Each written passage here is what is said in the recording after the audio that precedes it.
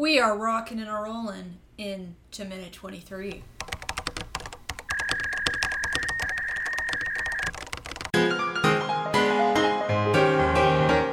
Welcome back to You've Got a Minute, a minute-by-minute review recap podcast of the 1998 global phenomenon. Global.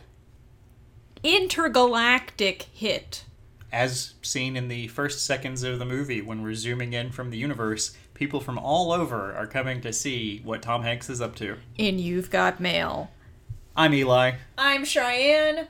And this is minute 22 going into minute 23? It is. Very exciting. We are still with evil stepmother Jillian, Nanny Maureen. Mm-hmm. Annabelle and Matthew, Joe's aunt and brother. They're on the boat.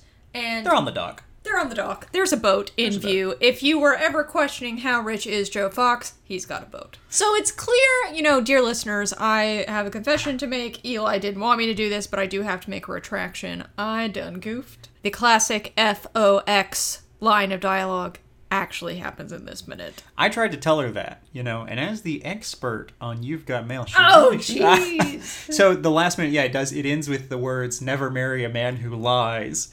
And then we get the cackle in the beginning of this minute, and Annabelle saying, taught Matt to spell his name. Matt says FOX.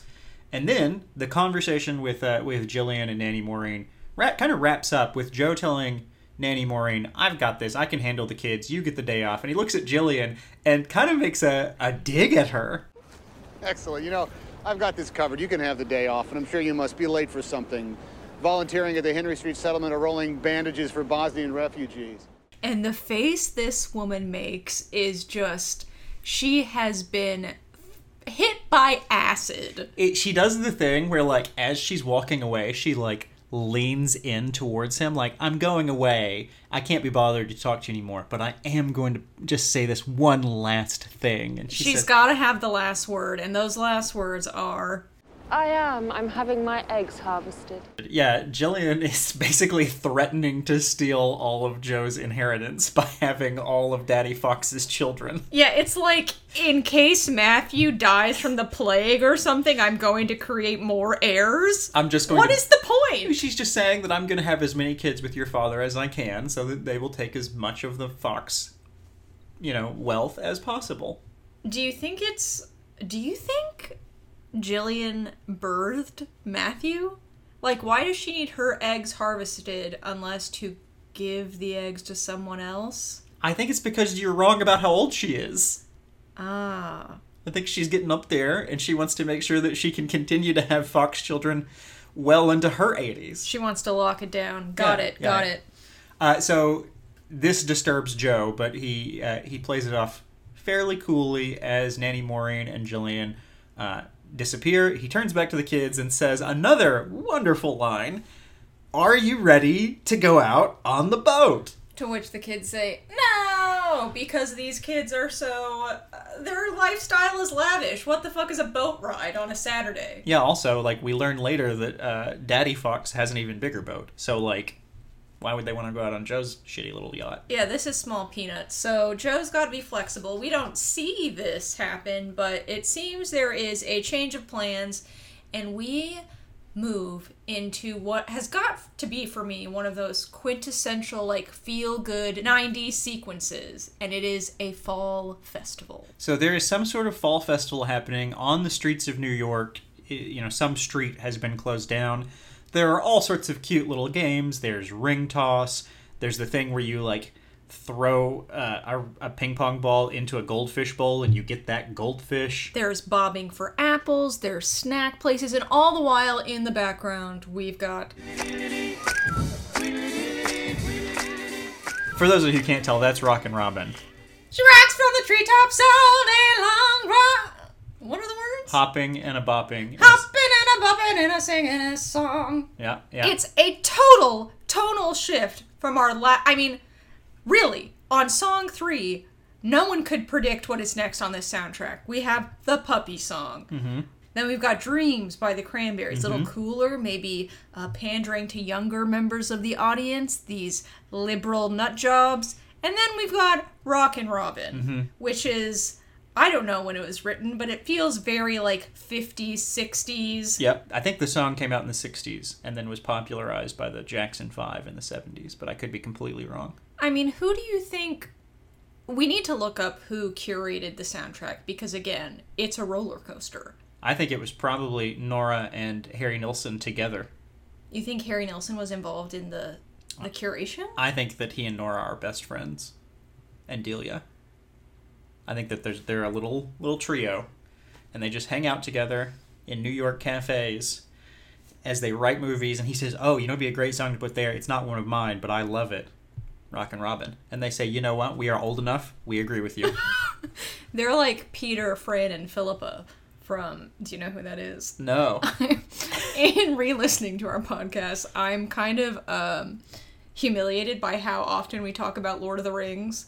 That's the writing and directing threesome of the Lord of the Rings trilogy. Yeah. I think it's that sort of relationship happening here, and they pick oldies. They pick one person to be like the standout, the speaker for all of them. It's Nora. It's Peter Jackson. I don't know if we can say Peter Jackson, Philippa, and Fran had as good. Well, you know what? Gollum's song is a bit of a bop. This is our headcanon. We can make up whatever we want about it. Let's get back to the fair, because this is a scene that's going to definitely bleed into the next minute.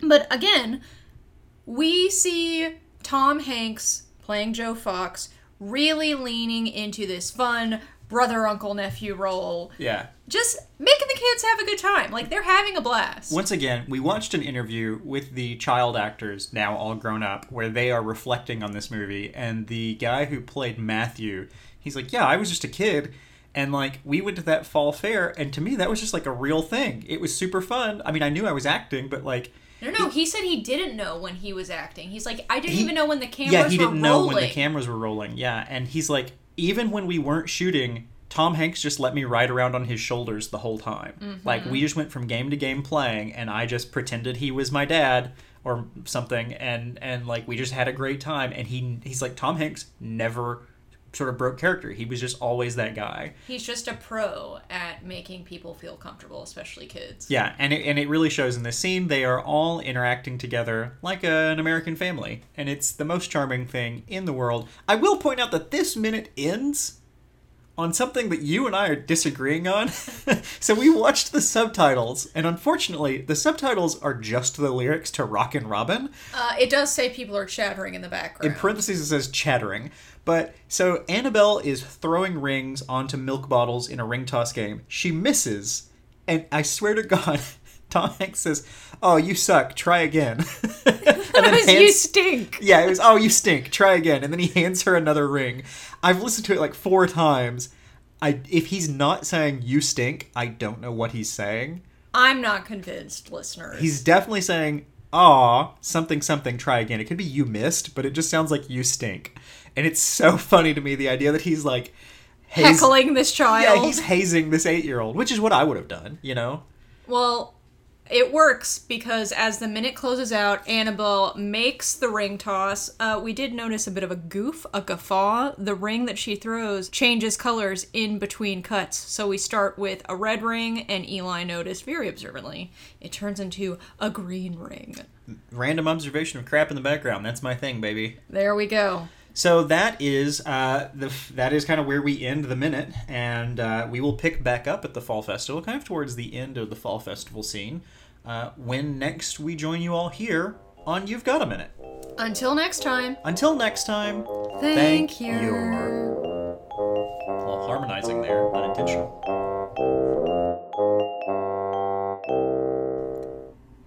Thank you for listening to this episode of You've Got a Minute. You can find future episodes wherever you get your podcast. And hey, if you'd like to leave us a review, we would really appreciate that. If you'd like to say hi, our email is ygampodcast@gmail.com. We'd love to hear from you, and we'll see you next episode. Email received.